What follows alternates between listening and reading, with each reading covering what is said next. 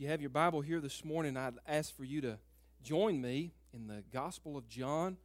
We have been studying through John's Gospel here on Sunday mornings since the start of this year, and we've made steady progress. Today we are in chapter 4, and I want to talk to you on the subject this morning of living water for thirsty souls.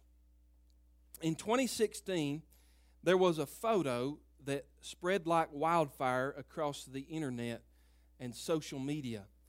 It was this heartbreaking image of a naked 2-year-old Nigerian boy of skin and bones being given a sip of water from a Danish woman named Anja Loven. Anja was in Nigeria on a mission trip with her husband when they came across the boy desperately clinging to life. And according to the story that was told to her by villagers, the boy had been abandoned by his parents. In fact, no one even really knew his true name. The reason for his suffering was bizarre to Western ears, but his family had become convinced that he was a witch. And this boy was one of an increasing number of children in Africa called witchcraft kids, who are seen as cursed and sources of the family's sickness, death, or misfortune. Often these so-called witchcraft kids are abandoned or killed. But after giving the boy water, Anja took him to a hospital where he was nursed back to health. And then she took the boy in and she gave him a name, Hope. Today, this is Hope. He's a smiling miracle. And as for Anja, rescuing Hope was only the beginning, because she and her husband were inspired to sell all their possessions, to move to Nigeria and start an orphanage which they called Land of Hope. And so far, they have saved 34 witchcraft kids from the streets. What a picture. How God could bring two seemingly different people from across the world together, and how one cup of water changed so many lives. I think that picture of Anja and Hope and the miracle that followed is a modern example of the living water that Jesus offered an outcast woman that we meet here in John chapter 4. While Jesus was resting on the edge of Jacob's well, Jesus reached out to a woman who had been used and abused, and He offered her a drink of living water. He offered her a new life. And like so many of our testimonies here today, this woman wasn't looking for God when He found her. And what follows from John chapter 4, this encounter between the woman at the well and Jesus, is one of the most vivid examples of how Christ seeks out sinners, how He creatively and lovingly and patiently brings them from the outside to the point of salvation. And in this message, I want us to study this encounter at the well as we talk today about living water for thirsty souls. First thing I want you to see this morning as we turn to our text is, number one, how Jesus seeks us. How Jesus seeks us. Let's start in verse 1 of chapter 4 in John. Now, when Jesus learned that the Pharisees had heard that Jesus was making and baptizing more disciples than John, although Jesus Himself did not baptize, but only His disciples, He left Judea and departed again for Galilee, and He came to a pass through Samaria. And so He came to a town of Samaria called Sychar, near the field that Jacob had given his son Joseph. Jacob's well was there, and so Jesus, wearied as He was from His journey, was sitting beside the well, and it was about the 6th hour. A woman from Samaria came to draw water, and Jesus said to her, "Give me a drink." For His disciples had gone away into the city to buy food. And the Samaritan woman said to Him, "How is it that you, a Jew, ask for a drink from me, a woman of Samaria?" And then this little editorial comment, for the Jews have no dealings with Samaritans. There's no greater seeker of souls than Jesus. Remember what He said in Luke 19 and verse 10, the Son of Man has come to seek and to save that which is lost. In John 6:44, He reminds us that no one can come to me unless the Father who sent me draws him. He's always seeking. Friend, if you've ever sought after God, it's because He first sought after you. And such is the case as Jesus sets foot in Samaria on this day. We read that in verse 4, Jesus actually diverted His travel plans because He had a providential, a divine appointment with this woman by the well. If you read it in the old King James, Jesus says, I must needs go through Samaria. And as you study the background of this story, what you begin to understand is that when Jesus reached out to this woman, He was doing something socially taboo. In fact, as Jesus pursues this lost woman, I think that He reaches beyond 3 barriers of that culture. And I want to point these out to you today as we look at this first point, how Jesus seeks us. You know, all the barriers that keep us separated don't separate us from God. First, I want you to see that He seeks us despite our race. He seeks despite our race. The Bible tells us in verse 9 that the Samaritans and the Jews had no dealings.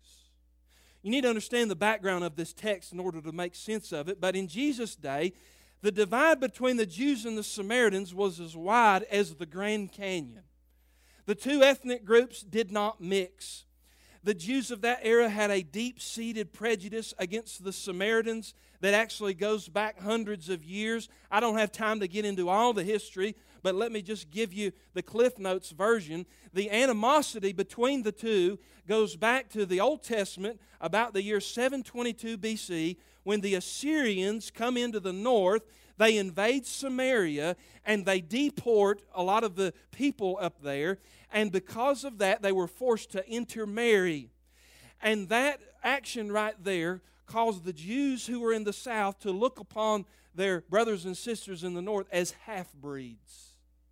And so the proud Jews in Jerusalem viewed the Samaritans through a jaundiced eye. They wouldn't touch a Samaritan with a 10-foot pole. In fact, the average Jew would do everything they could to avoid Samaria like the plague. No self-respecting Jew would set foot in that city for fear of becoming unclean. In fact, many people in that era who were Jews would intentionally take the long way around the city so they wouldn't have to get the dust of Samaria on their feet, as it were. Even some Jews prayed at this time, Lord, remember not the Samaritans in the resurrection. So to say there was a strife between the two is an understatement.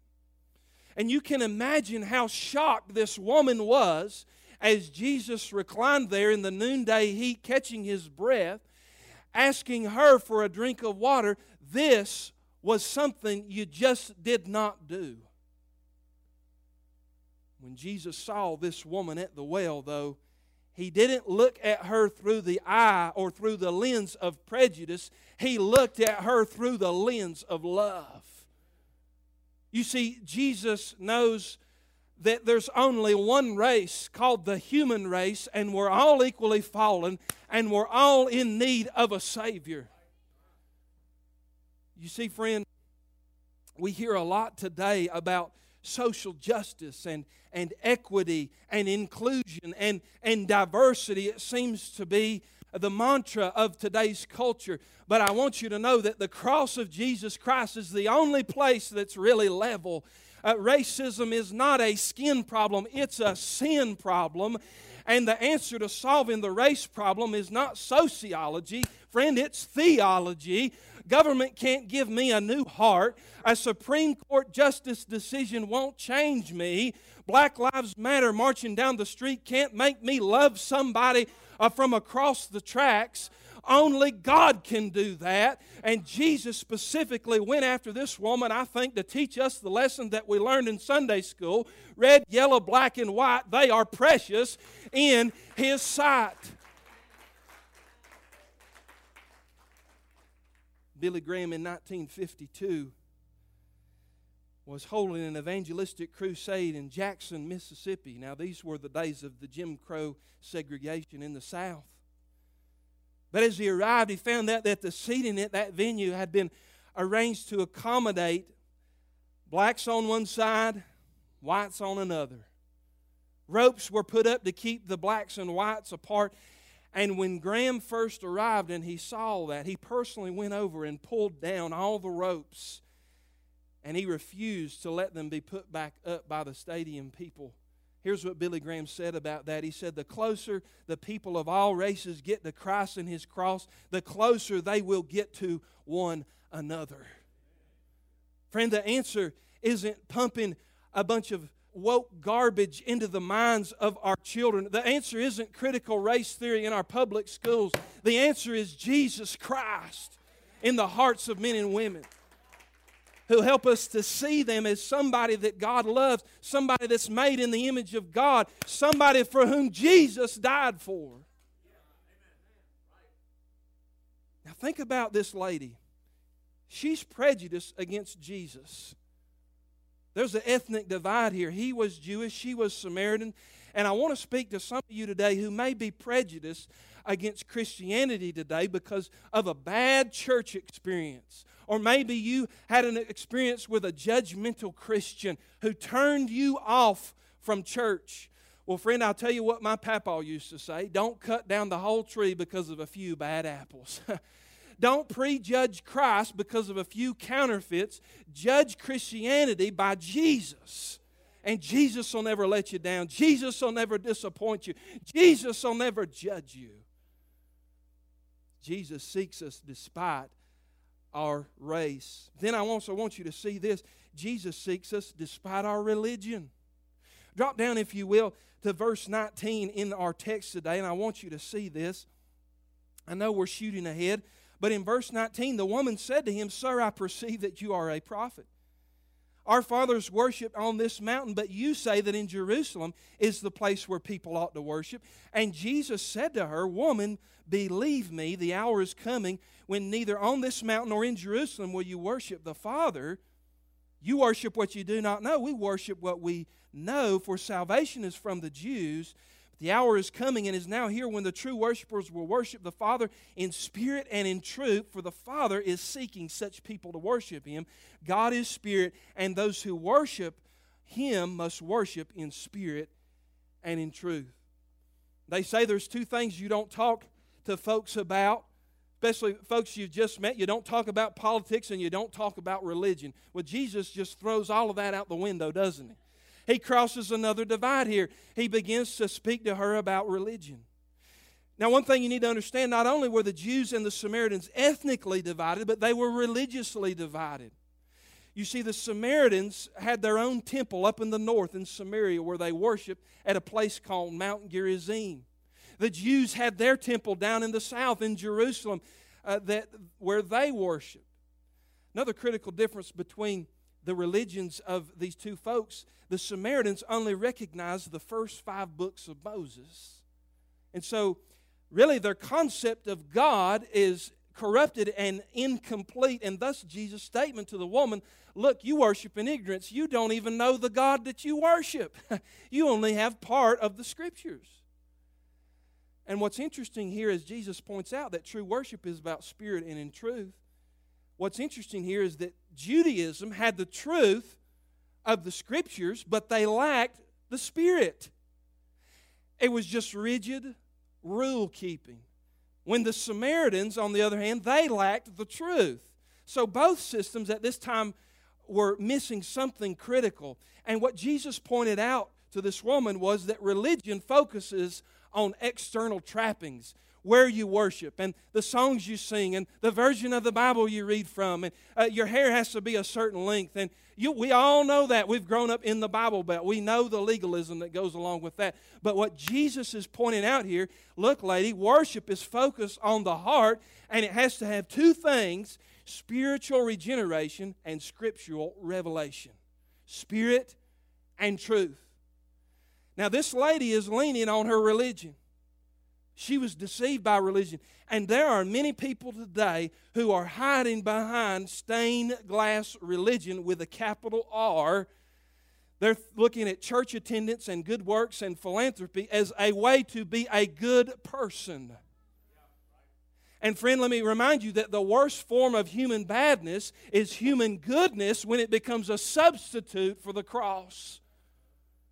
You see, as Paul would say, this lady, she had the form of religion, but denying the power thereof. She'd been to church, quote unquote. She'd heard all the stories. She sang the songs. She listened to the sermons. Yet she didn't really know the true and living God. And all of her religious devotion had not really changed her.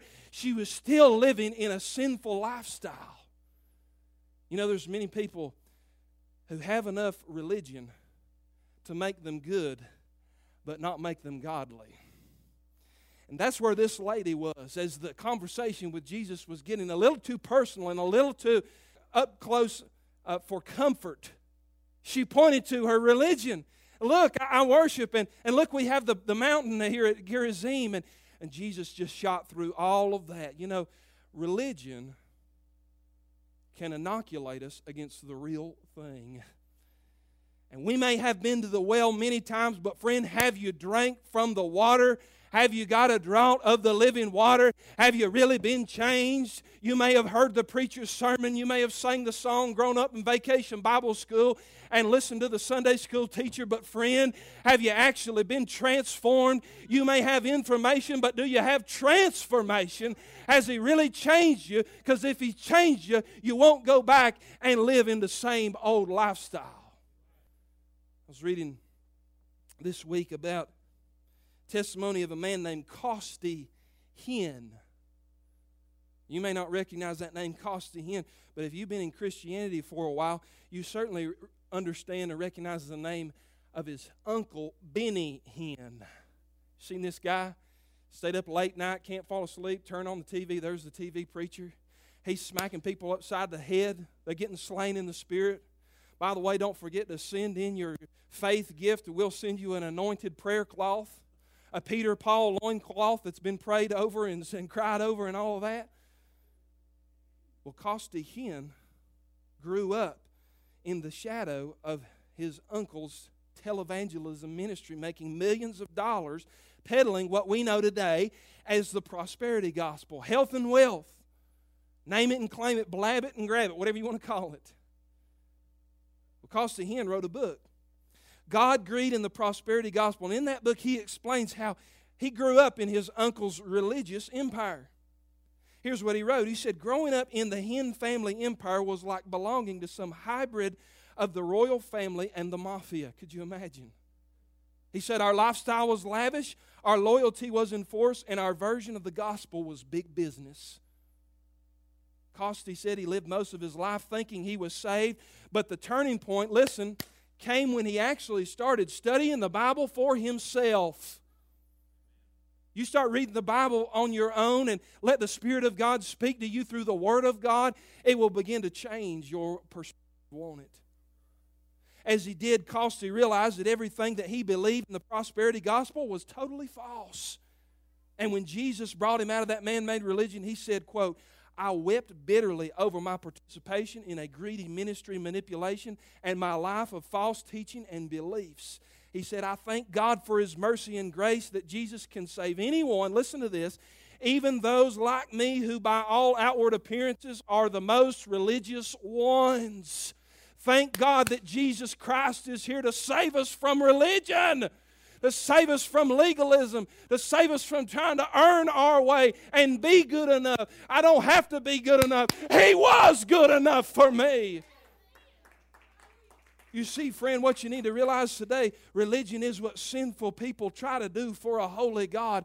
But the gospel is about what a holy God has already done for sinful people. Religion says do, but my Jesus already says done.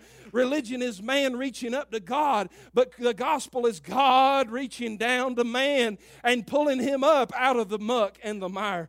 No one is so bad that they can't be saved, and nobody is so good that they don't need to be saved, friends. My hope is built on nothing less than Jesus' blood and righteousness.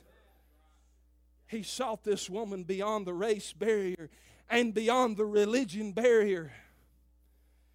Then I want you to see, he sought her despite her reputation.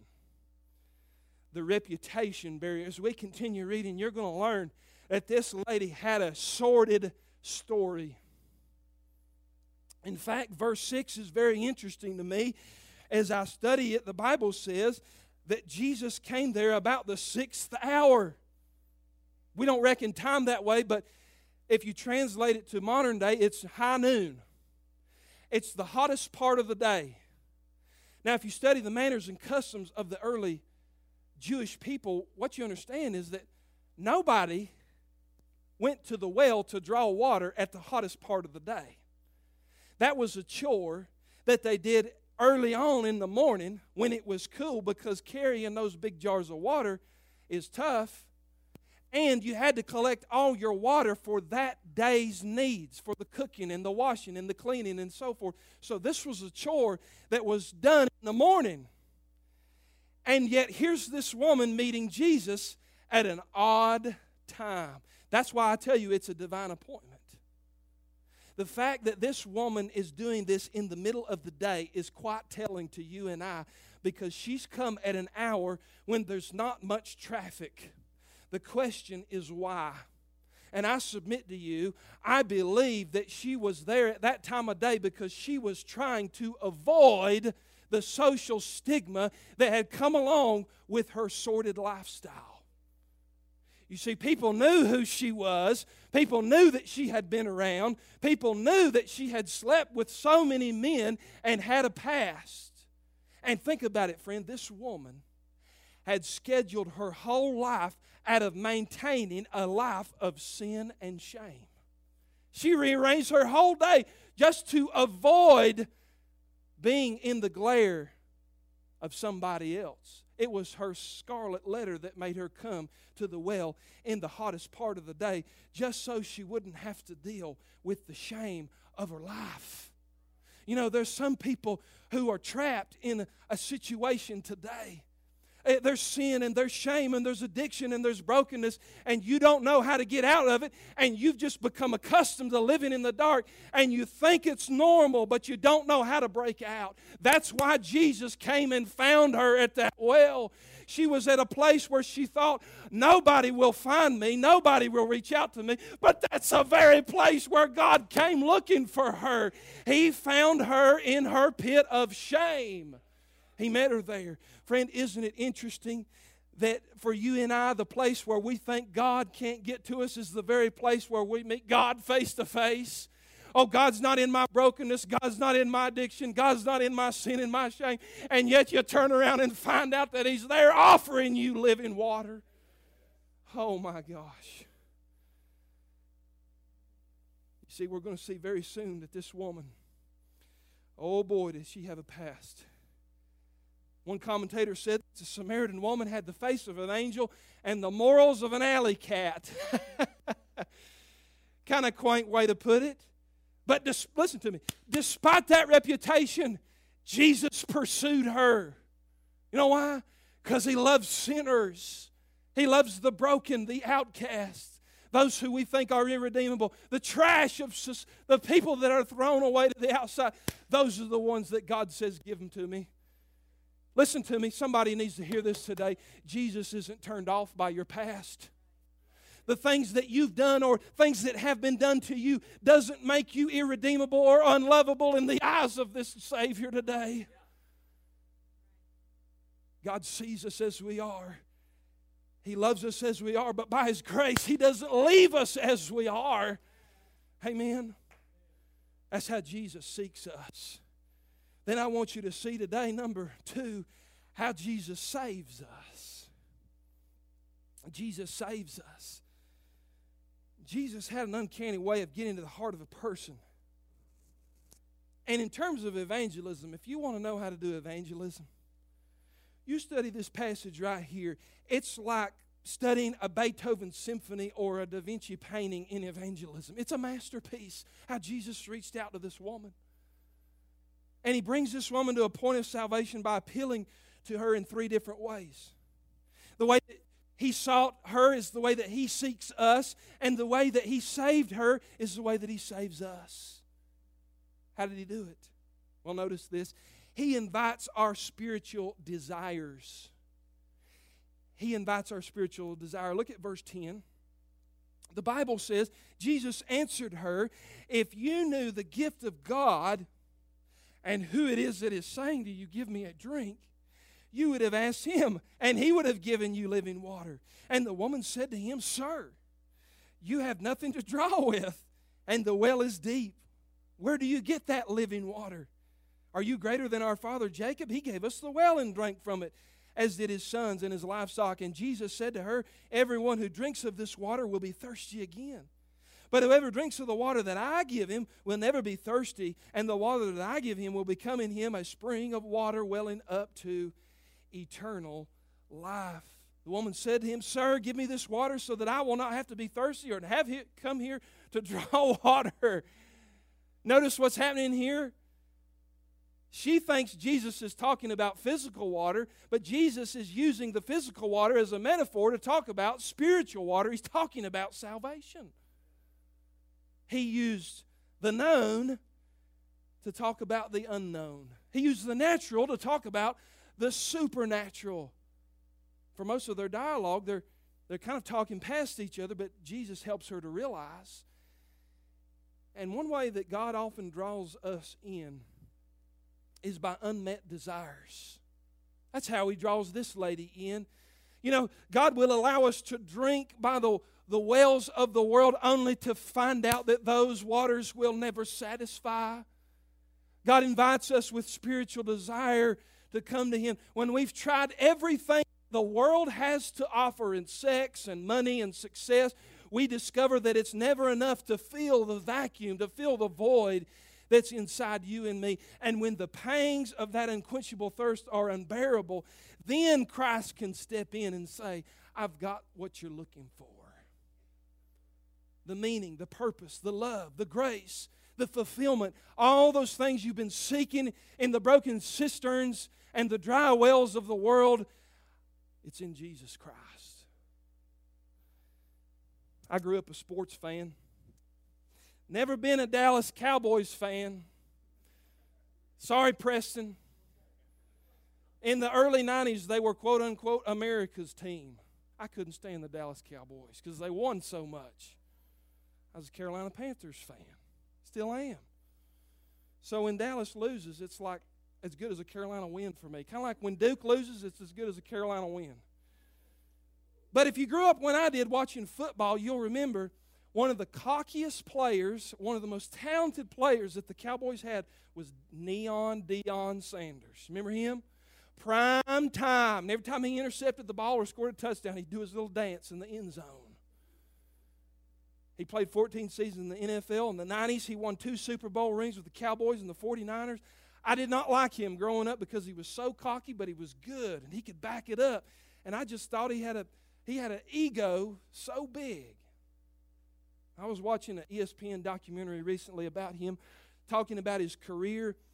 But do you know today he's a Jesus follower? Listen what happened to turn him around. After winning his 2nd Super Bowl, he got on the phone the night that he won the Super Bowl and bought a $275,000 Lamborghini, thinking that he had finally arrived. But he ended up driving that car off a 40-foot cliff in a failed suicide attempt. Listen to me, friend. Don't think that the Hollywood elites and the celebrities and the athletes have all the answers. They're just as broken and messed up as you and me. They're just on a bigger stage and they've got more money to try and medicate their problems than you and I. They still need Jesus. Listen to what Deion Sanders, he said, quote, I tried everything, parties, women, buying expensive jewelry and gadgets, and nothing helped. He said, I got all this media attention and everything the world has to offer, but no peace, no joy, just emptiness inside. He said, after knocking on death's door, I got on my knees and I finally surrendered my life to Jesus Christ. He said, quote, football is just a game, but faith in Jesus is everything. He had great spiritual desire that couldn't be filled with worldly things. That's how Jesus spoke to this woman. He understood the desire, the pain, the shame, all the weight that she was carrying. And He addressed that need in her life. Not only does He invite our spiritual desire, but notice this, He investigates our sinful deeds. Oh, you was waiting for me to get to this part, weren't you? What's a gospel message without a little bit of sin? Notice what happens here. Verse 16, we'll continue reading. Jesus said to her, go and call your husband. Whoa, whoa, whoa, whoa, Jesus. You're getting a little too much in my grill. Call your husband and come here. And the woman answered, I have no husband. Jesus said to her, you are right in saying I have no husband, for you have had 5 husbands, and the one you now have is not your husband. What you have said is true. And the woman said to him, Sir, I perceive that you are a prophet. What a great understatement in the Scripture when a man shows up that you've just met and tells you everything about your past. Jesus investigates her sinful deeds. I grew up listening to Brother Johnny Tiller preach at Pole Creek Baptist Church. He was my childhood pastor, and he used to say that before somebody can be saved, they must first be convinced that they are lost. You've got to get them lost before you can have them be saved. And that's why Jesus moves His omniscient gaze to her hidden life of immorality. And if Jesus lived in water and that offer to her was going to mean anything, she was going to have to face up and be honest about the fact that she was shacking up with a man and she had unresolved things in her past that she had yet to give to God. Many of you know the Catholics, they have a practice of confessing their sins to a priest. Some of you may have come out of a Catholic background. But I heard a story about a young Catholic priest who was serving in the confessional booth for the first time. He was being watched over by an older priest, his trainer, his mentor, if you will. And at the end of the first day, the older priest took the younger man aside and he said, look, let me give you a piece of advice. When a person finishes confession, you've got to say something besides, wow. Hey, God's not surprised by your sin, friend. He already knows about it. We spend a lot of time and energy trying to cover it up and say that, oh, me and the Lord have an agreement. No, you don't. You need to be honest with Jesus Christ. You need to be honest before God's Word and God's Spirit and understand the depth of your sin and the greatness of His holiness, and that if you don't come to Christ, there's no hope. You see, friend, you can't fool God. This woman, she couldn't fool Jesus. Jesus is serious about sin the way that a surgeon is serious about a tumor. If a doctor opens you up and finds a malignancy, tells you about it, and then sends you home with 2 aspirin and says, call me in the morning, you would not say that's a good doctor. You'd say that's a quack. And no preacher who really cares about the souls of people can sugarcoat sin. Listen, I'm not helping you. I'm not being a light in this community if I try and rearrange the Word of God to pet you and make you feel good and think you're okay with God. I have to talk about sin. It's the problem that infects every one of us.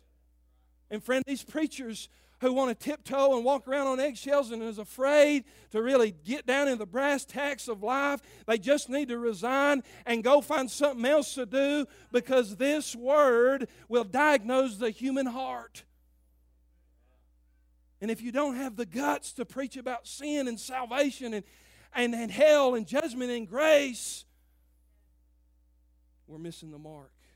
Jesus is the great physician, and He confronts sin because, listen, His purpose is not to hurt. His purpose is to heal.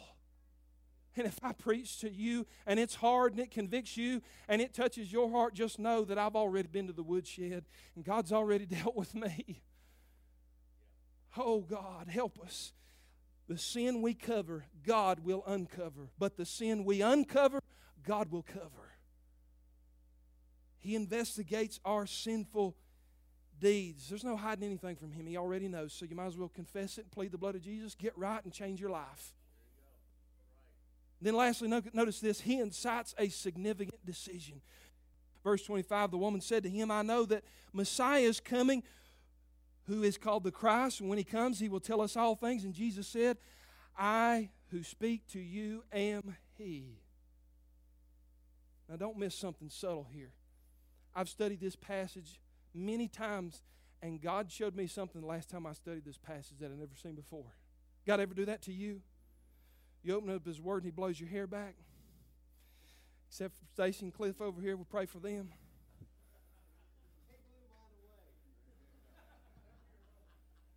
Here's something I noticed about this. Just give me a few minutes, okay?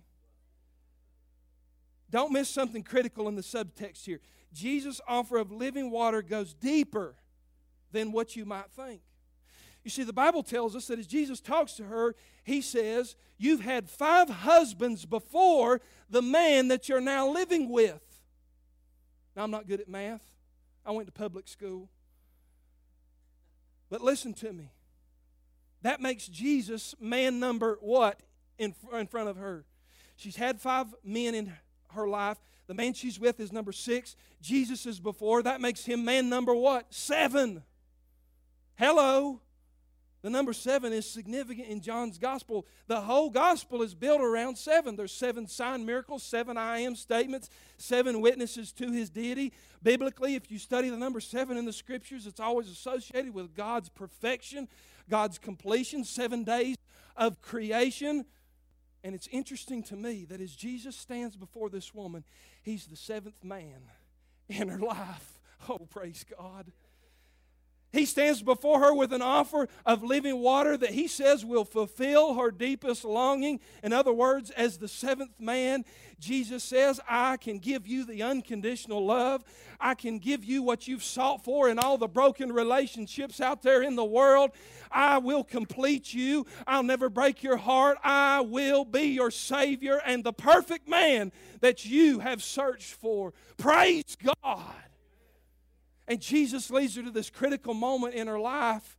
She tasted it and tried everything in the world. She'd been trapped in this cycle of one man after another of brokenness and not being able to find a way out. And Jesus leaves her there and lets her decide. What are you going to do? How thirsty are you? Have you really hit rock bottom yet? Because I've got something that will change your life.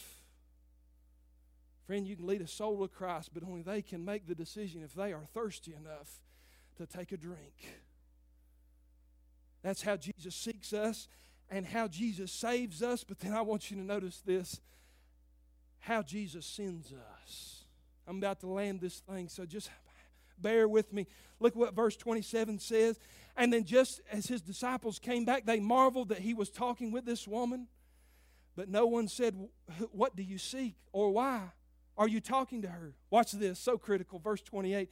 So the woman left her water jar and went away into town and said to the people, come and see a man who told me all that I ever did. Can this be the Christ? And they went out of the town as they were coming to Him. Oh, friend, this is my favorite part of the whole story. The very purpose for which she came got totally diverted and changed around by Jesus. Notice what the Bible says, one tiny little detail. She left her water pot and ran back into town. You see, this woman instantly became a missionary, and she goes into the city and she tells others about the man who told her everything about her past, her ugliness, her love life, and everything that was terrible in her past, and how He had offered her something different. Friend, there's a lot of meaning behind that abandoned water part. Here's a woman who's so overjoyed that by the mercy and grace that she's been given, that it's now percolating up through her spirit. You know why she left the water pot? Praise God, because she had become the vessel. She was now taking the living water back to the town and letting people know, hey, there's a man over here. He'll change you. He'll transform you. He'll fill you up. Oh, my goodness. Do you see the meaning behind this? Oh, friend, He's living water and He's the bread of life. What drugs and alcohol couldn't do, Jesus did. What success and money can't fill you with, Jesus can. Another relationship can't make you feel loved. Oh, but Jesus can. And when you get to living water, you become a vessel and you leave something behind just so you can go live a changed and a transformed life. You see, when Jesus comes calling, it's time to leave something behind. He called the disciples and they left their nets. He called Matthew, he left his tax booth. He called Zacchaeus and he left his little perch up in the sycamore tree. And he called this woman and she left her water park, no longer to live in sin and shame. I bet she went back to her old boy and said, listen, we can't live this way anymore. God's touched me. I met a man who changed me from the inside out. Won't you change your life and give it over to Him? And the whole town, the Bible says, is changed from this one conversation that Jesus has with this woman and this offer of living water. And friend, what God might do in your life, in your family, in your school, in your workplace, your neighborhood, this state, and this nation, from one drought of living water. In the early 1900s, there was an old preacher by the name of Trumbull, Charles Trumbull. These were in the days when train travel was very prolific. He got on a train. It was going to take him to his next preaching destination. Well, as he sat down on the train, he noticed that seated across from him was a very crass, very worldly, and a very wicked man. He said as he sat across from this man, he accosted the people that were on board. He cussed. And he smelled like he'd just come out of an ABC store. In fact, at some point through the journey, he pulled out a flask from his coat. And he took a couple of swigs of that old whiskey and he handed it over to the preacher. Of course, he didn't know that the man was an evangelist. Handed it across the way and said, here you go, you want a sip of this? The evangelist kind of prayed in his spirit, Lord, give me some wisdom. What am I going to say to this man? He said, come on, take a drink. What are you, one of them teetotaling Bible thumpers? The old preacher looked back at him. He said, friend, he said, let me tell you something. He said, I used to drink liquor too. He said, but then I met Jesus. He said, and He gave me a draught of living water, and I've never been thirsty since. And he says, right there on that train car, on the way over, he led that old drunk man to Jesus Christ. And he gave his life to Jesus on the rail car, rather. Hey, our musicians are coming. And I'm going to ask for you, as you prepare your heart for invitation, we're going to sing, Turn Your Eyes Upon Jesus. Now, I want to know, have you had a drink of that living water? Or are you like this woman? Are you relying on religion? Or are you ashamed of your reputation? I don't know where you are in your life, but God knows and God sees. And if Jesus could reach out to this outcast woman, He's reaching out to you today. Hey, let's stand and let's sing today. If you need Jesus, the altar is open. If you need prayer, the altar is open. If you need to come forward and rededicate your life or be obedient to God in a way that you haven't been before, our altar is open for anybody and everybody.